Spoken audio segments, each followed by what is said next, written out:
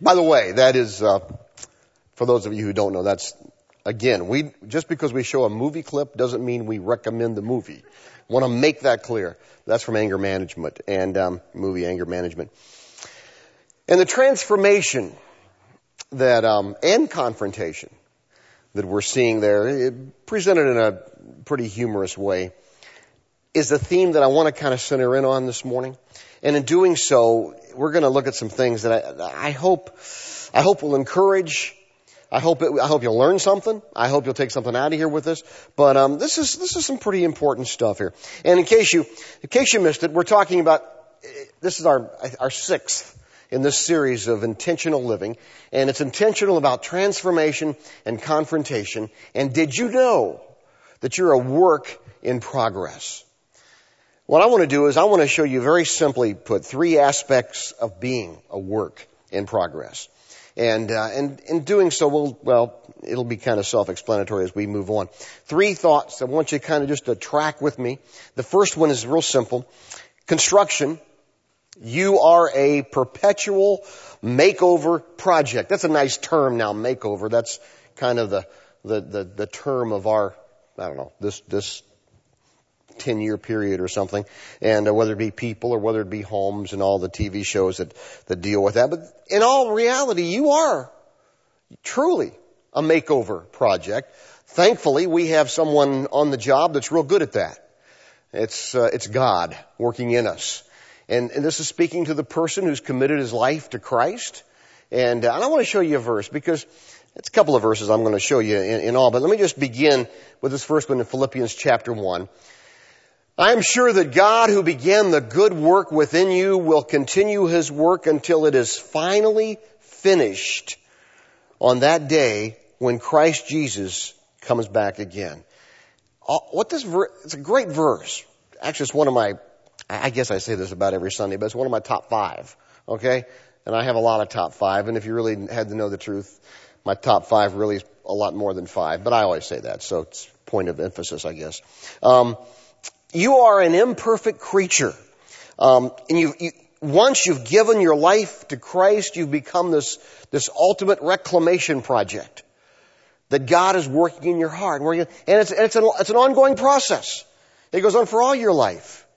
And the key thing to that is that internal work begins in me, it begins in you, and we're all at different places.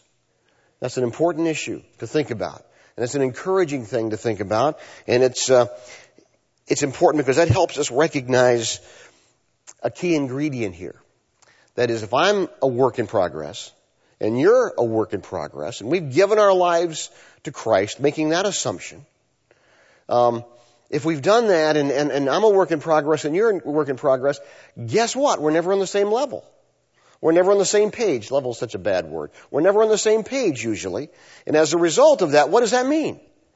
That means I need to accept you where you are, and you need to accept me where I am, and we all accept one another, and we all just get along, right? Well, maybe. That's a good thought.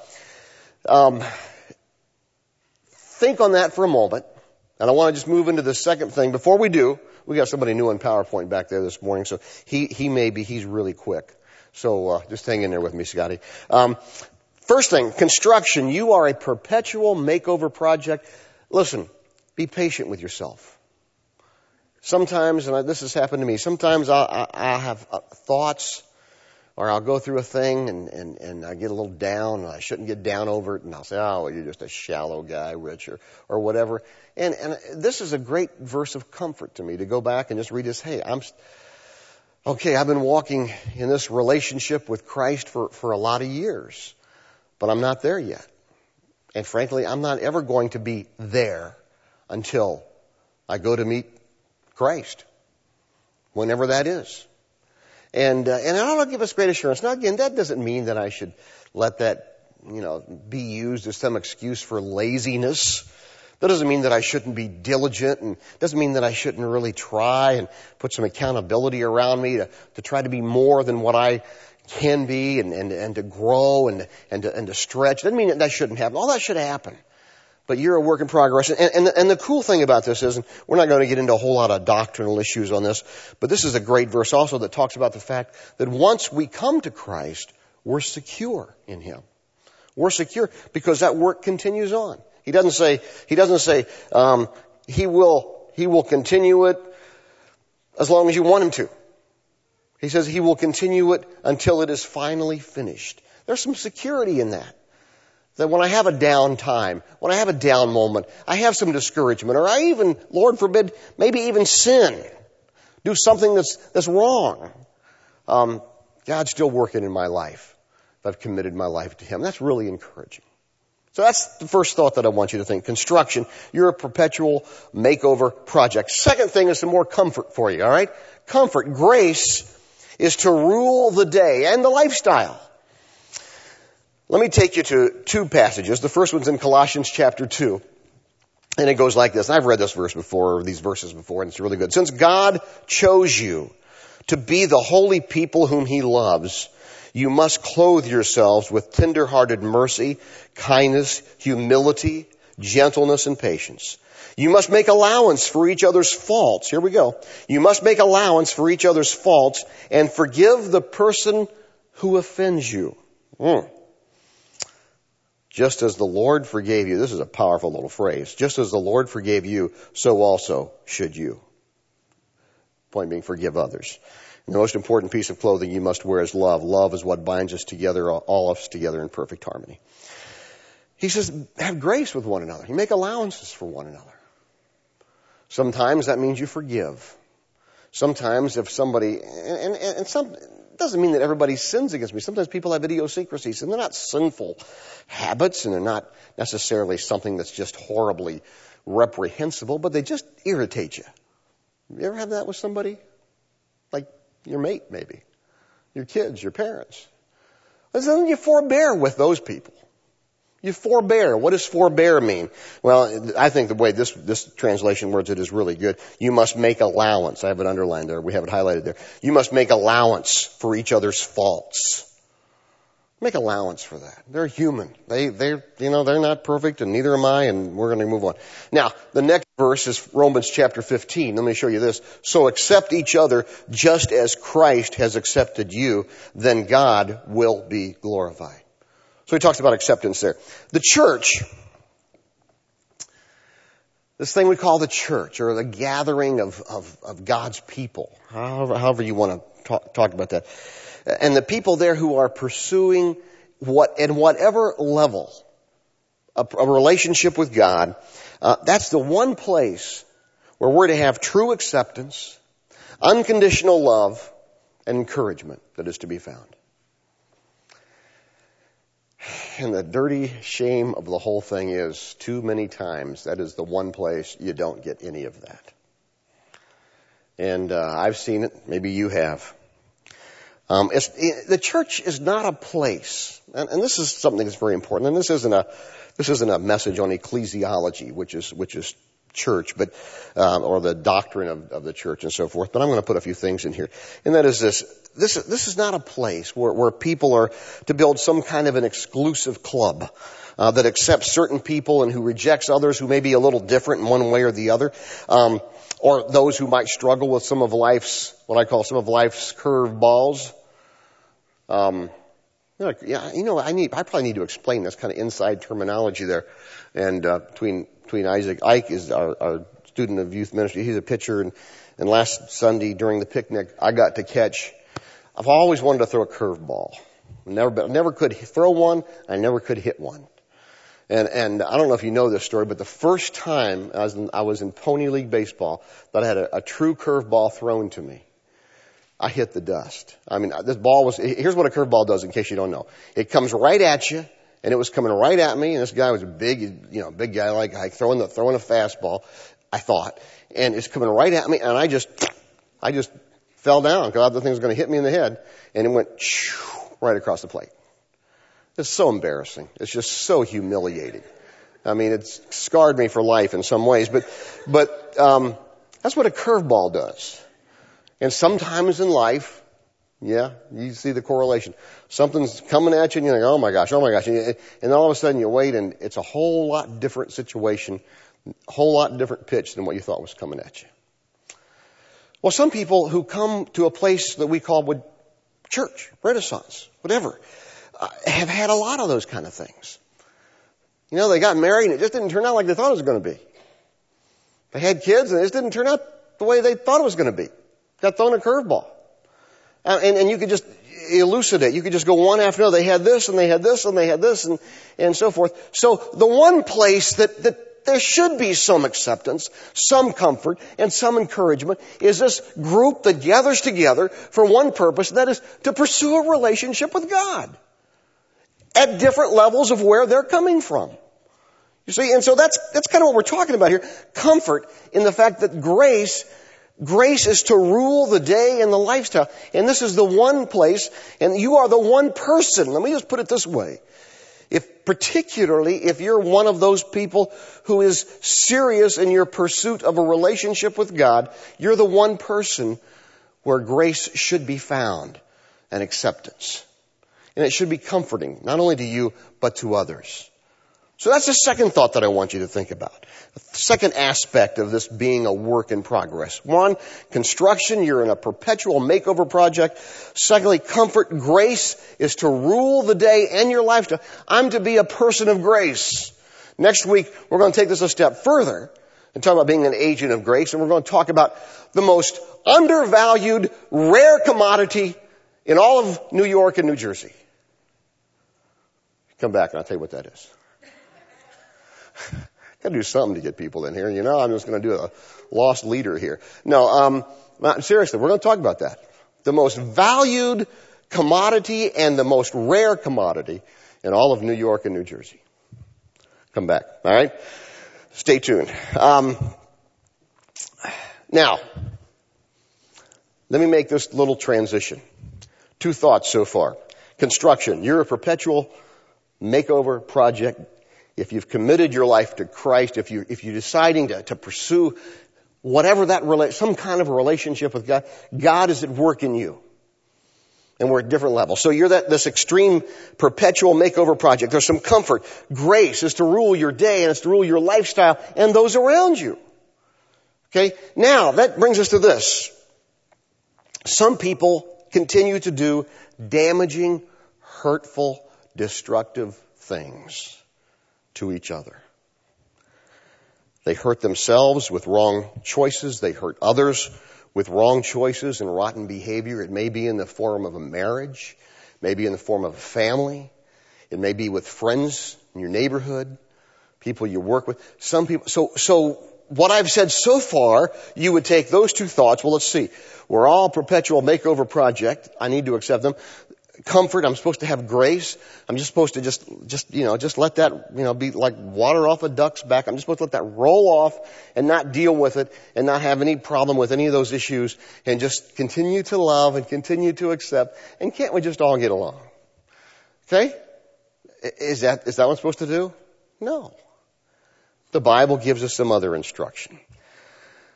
Now I'm going to take you to a passage in the Bible that, I have struggled with for 25 years. I'm not exaggerating. For those of you who don't know me, I've been a pastor or in the ministry for almost 25 years. I have never been comfortable with the traditional interpretation of the passage that I'm about to show you. And I don't care if this is the first time you've ever been in church. You have heard somewhere through movies or books or history or television of this thing called shunning or excommunication. In circles I come from, it's called church discipline. This is the classic passage that people take other people to. And I've struggled with this for a long time, and I'm just beginning to get some I think, better understanding. I even called somebody, Steve Young, our creative arts guy, and I were talking about it this week, and he said, his dad's been a pastor for almost longer I've been alive, right? For years. And, I even called him because Steve had told me he'd done quite a bit of work on this, exegetically in terms of the text as well as just in talking to scholars and so forth. This is a difficult issue. But this is your lucky day because you're going to hear the right interpretation now. Okay? So here we go. All right? Now, let me just show you this. Third thing. Hit it. Third thing. Clarification. When sins and oversights take place. So what do? We talk about this acceptance. We talk about this work in progress. So what do? Let me take you to this little few verses here. It's in Matthew chapter 18. If another believer sins against you, go privately and point out the fault. If the other person listens and confesses it, you've won that person back. But if you're unsuccessful, take one or two others with you and go back again so that everything you say may be confirmed by 2 or 3 witnesses. If that person still refuses to listen, take your case to the church. If the church decides you are right, but the other person won't accept it, treat that person as a pagan, pretty strong, huh? Or a corrupt tax gatherer. This is the verse these are the verses that traditionally throughout the history of the church, people have used to excommunicate people. Well, we go to them once, and then if they don't listen, we go to them with 2 other people, and if they don't listen, we tell it to the church, boom, kick them out of there. And I want to tell you something. I've never liked that. I've never liked that. From the first time that I learned this, which was in college, and even before that, because it goes against everything I learned in all the rest of other scripture. Of love and acceptance. Of Jesus, going to, some of these despicable people and dining with them. I've never been comfortable with that interpretation. So my quest, and it's really been not just this week, it's been the last probably 4 or 5 or 6, 7 year deal that I've been trying to figure, what does that mean? Because what is that all about? And you look at the context. This is the chapter. He starts off in Matthew 18. He starts off this chapter talking about coming as a child. Let the little children come to me. That type of thing. Have the faith of a child. Next verse after this, I don't have it all for you. You can just look it up and read it later. Is where 2 or 3 are gathered together in my name, there will I be in the midst of them. This isn't about beating up people. And this is what does this mean? This isn't about that. This is about the fact, and let me just state it for you very clearly. And I've got a few things on this that I want to just make note. This is an alternative to covering up, to sweeping wrongs under the rug, to the point of accepting others never means I become a doormat. That's what these verses are talking about. Because here's the real question. Go back to that. I still got it up here. Treat that person as a pagan or a corrupt tax gatherer. Here's what we need to do. How did Jesus treat corrupt tax gatherers? Well, I got good news. We got it in the Bible. We see a great example of that. And I've even been to this place where he did this. All right? So let me just show you this passage. I got it right here. It was in Jericho. And it's in, we don't have the reference. I got the reference for you right here. Where is it? I didn't write it down for you here. It's in Luke chapter 19, verse 1. Jesus entered Jericho, made his way through the town. And there, a man named Zacchaeus. He was one of the most influential Jews in the Roman tax collecting business. And he had become very rich. How to become very rich? Well, he screwed over everybody. That's how he became very rich. That's how tax gatherers in those days made their living.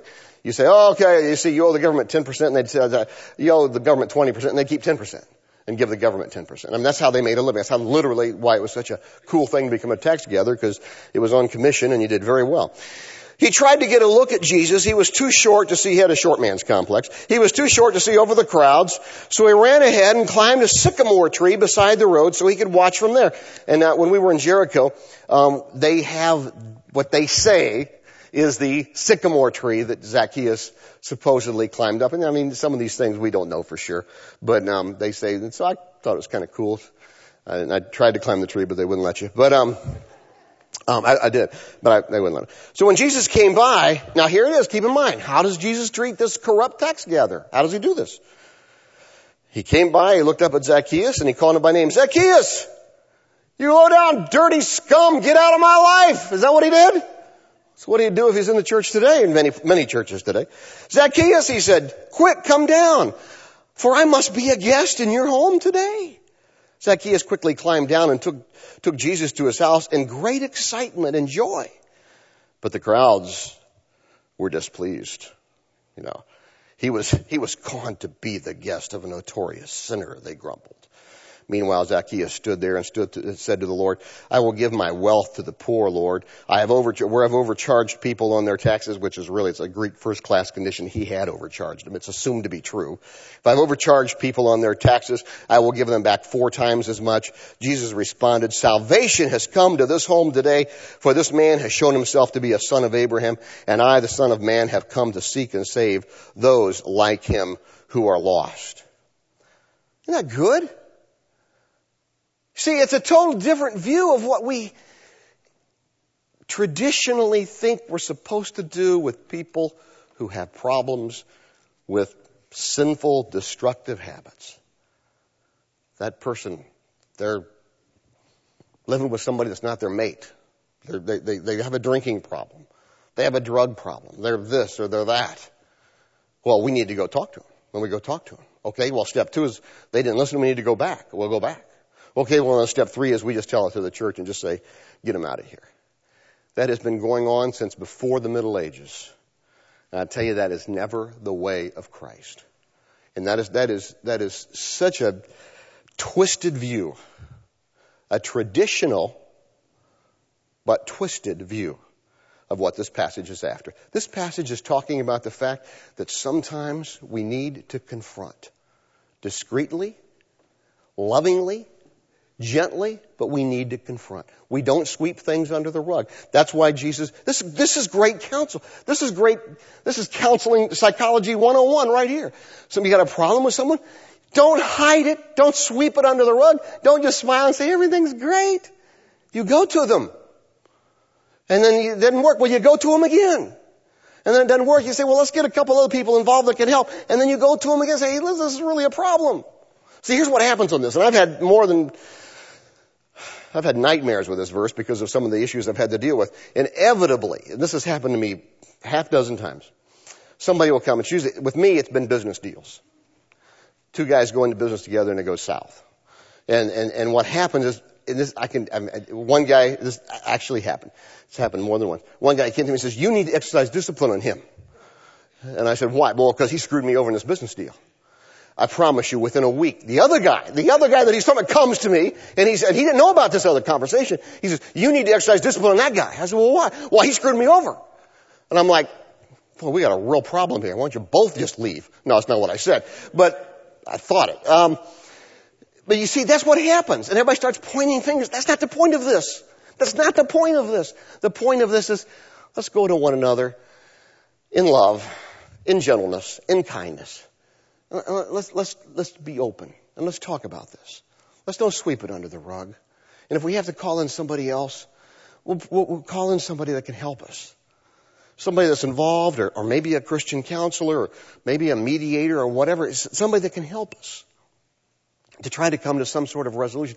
And if that doesn't happen, what he's saying is, then you still treat them like the tax gatherer. How did Jesus treat the tax gatherer? He just loved them. It's what he did with Zacchaeus. He would still go to him, but in a little bit of, he said, we basically start over again with that whole thing. Now I gotta throw this in because some of you are sitting there thinking, because we talked about this a couple of weeks ago with some friends, and one of them brought this up. Well, isn't there a verse in there? I always love that when people say, isn't there a verse in there, that says something that, to don't associate with certain kind of people? And there is a verse like that. And I'm going to show it to you in just a second. Not yet. Because, I just got permission to say this week. We had sort of a precursor to the Summit Leadership Conference, which Willow Creek has, which we're associated with. And, they had Bill Hybels, the pastor of Willow Creek Church, spoke at this thing. It was by satellite. And so we went, Nick Knockber and I went to this thing, Thursday, I think it was. And Hybels gave a message on the 5 I don't knows of leadership, which was really kind of cool. And one of the pastors who was sitting beside me said, how come he can get there and talk about stuff he doesn't know? And we can't do that. Well, I'm going to do that right now. And I got permission from Hybels, okay, to do this because I think this is kind of cool. I don't know what this verse means exactly that I'm going to show you. I don't know exactly what it means. I got some general ideas. You know, it's so much better when I first got out of school and I knew everything then. I just knew everything. It was great. Life was so much simpler. It was just so black and white. Boom, boom, boom, here it is. And I didn't struggle with that. There it is. But anyway, life is like that, isn't it? And I don't know exactly what this means, but let me show it to you because it's the one that some other people still use. And I don't have all I'll give you some things that I do know that it means. And let me just show it to you. It's in 1 Corinthians chapter 5, verse 9. When I wrote to you before, it's Paul talking, I told you not to associate with people who indulge in sexual sin. I wasn't talking about unbelievers who indulge in sexual sin or who are greedy or are swindlers or idol worshipers. You would have to leave this world to avoid people like that. What I meant was that you are not to associate with anyone who claims to be a Christian yet indulges in sexual sin or is greedy or worships idols or is abusive or a drunkard or a swindler. Don't even eat with such people.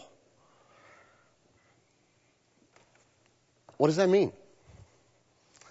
Here, I'm going to give you some conclusions. I mean, think about that. If you take that, excuse me, let me finish reading it. Verse 12. It isn't my responsibility to judge others. That's all right. Go back. We're okay. Keep going. It isn't my responsibility to judge outsiders, but it certainly is your job to judge those inside the church who are sinning in these ways. God will judge those on the outside, but as the scripture says, you must remove the evil person from among you. Here's the context of this verse. We have a problem in Corinth. The context is, if you read the whole chapter, there's apparently a guy who is, it's a little graphic, a little rough, just hang in there with me though, who is apparently sleeping with someone either who is his mother or mother-in-law. It sounds very much like an incestuous relationship type of deal. And that's who he's referring to in this particular passage.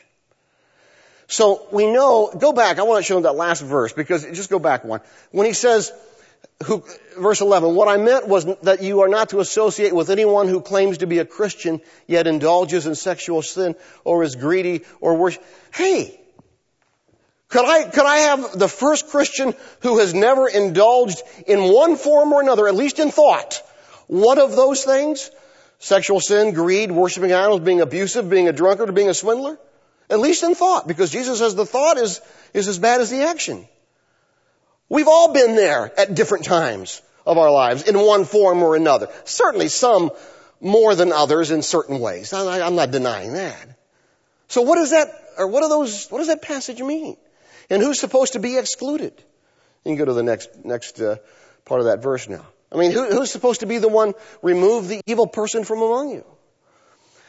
Okay, real quick. Let me give you what I do. This is real important. It's unclear about some aspects of the meaning of this verse. And I wrote this next line down and I want to read it to you. This is extreme predator-like behavior. It's allowing people to be put in serious danger by being around this kind of a person. Here's just a thought, okay? Because this is very important that you try to get some understanding of this. It's interesting to me, and I'm not going to pick on the Catholic Church because of the problems that they've had recently, but it is a good example, and nobody is more grieved than me. For those of you who have the Catholic background, nobody is more grieved than me about what's going on with the abusive and the pedophiles and so forth in the Catholic Church. But throughout that whole time period that all that horrible stuff was going on, they didn't hesitate to have church discipline on other people.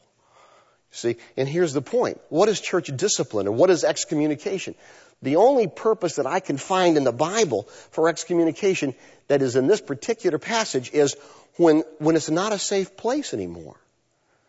And that's not because somebody, is doing this or had too much to drink or is having a problem in his marriage or lied about this or about that. That has to do with things like pedophiles. That has to do with a predator-type behavior. Yes. Is there a situation? Are there situations where we in the church and leadership need to take action to protect other people? Yes, there are situations like that. They're extreme. But it's not just the normal, this person has sinned, let's go to him, boom, you're out. It is predator-like behavior. That's all I can draw from 1 Corinthians chapter 5. Even though the history of the church goes back to all this other stuff. All the excommunicating people for this and for that and for this and for that. And it's not just for the purpose of excommunication. when we understand it from the Bible, it's for the purpose of protection. So are there extreme cases where I might say, you don't need to be here? Yeah, there are some very extreme. If a pedophile continued in their ways, I would lead the charge. I wouldn't need any help. Let me just tell you. I would take care of that situation real quick. Okay, and a number of other people here who are leaders would, with or without me, as they should. That's a different deal. That's not what we're talking about in Matthew chapter 18. Matthew 18 is for personal relationships. Matthew 18, the passage, is when I come to you and say, hey, you really hurt my feelings. Did you sin? I don't know if you sinned. You really hurt my feelings. And we need to deal with this to move on in our relationship. That's what not, I just gotta suck it up and not, sometimes I do need to suck it up, but I don't cover stuff up. And some people live that way. Some families live that way. And what Matthew 18 is saying, and my thought here, clarification, when sins and oversights take place, when troubles arise, be direct. Deal with this. Lovingly, gently, discreetly, but deal with it. The other thing is a very extreme example. One that we only have to deal with rarely, thankfully. The overriding principle comes from Luke chapter 7. Let me just show it to you real quick because I want to move on from here. But Luke chapter 7, stop judging others and you will not be judged. This is the overriding principle. Others will treat you as you treat them. Whatever measure you use in judging others, it will be used to measure how you are judged. And why worry about a speck in your friend's eyes when you have a log in your own? How can you think of saying, let me help you get rid of the speck in your eye when you can't see past the log in your own eye? Hypocrite! First, get rid of the log from your own eye, then perhaps you will see well enough to deal with the speck in your friend's eye. That's the overriding principle from Scripture right there. So clarification. When sins and oversights take place, we love and we accept, but there are times to confront lovingly, gently, discreetly. Whether that be my wife or my husband, my family members, my friend at church, my business associate. That's just smart. And the Bible includes it. That's just smart. Let me get you out of here, give you some takeout food, just kind of halfway review and halfway give you some other stuff to think about real quick. Be encouraged about you. Over time, God is weaving you into a unique masterpiece. Take comfort in that. And though you have disappointments and setbacks and failures, if you've given your life to Christ, God is at work in you. Take comfort. Take encouragement in that. And don't be discouraged and beat yourself up and this and that. Thank God that He's still at work there. Second thing, be a safe person. Recognize that you're in this process and so are those around you. Let grace be your overriding principle of life. You're safe because you accept and you love people for who they are. Be that kind of a person. Can't do anything about the people around you, but you can do something about you. Be a safe person. Again, that doesn't mean you don't confront. That's there. That doesn't mean you don't lovingly and gently deal with problems. Doesn't mean we just sweep it under the rug. We don't do that. But we're still safe because we love and we accept. And we can do both.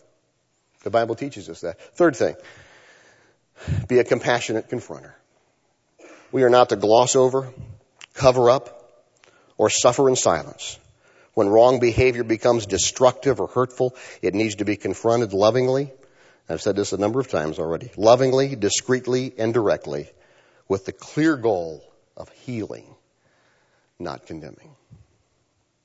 That's what we do. That's who we are.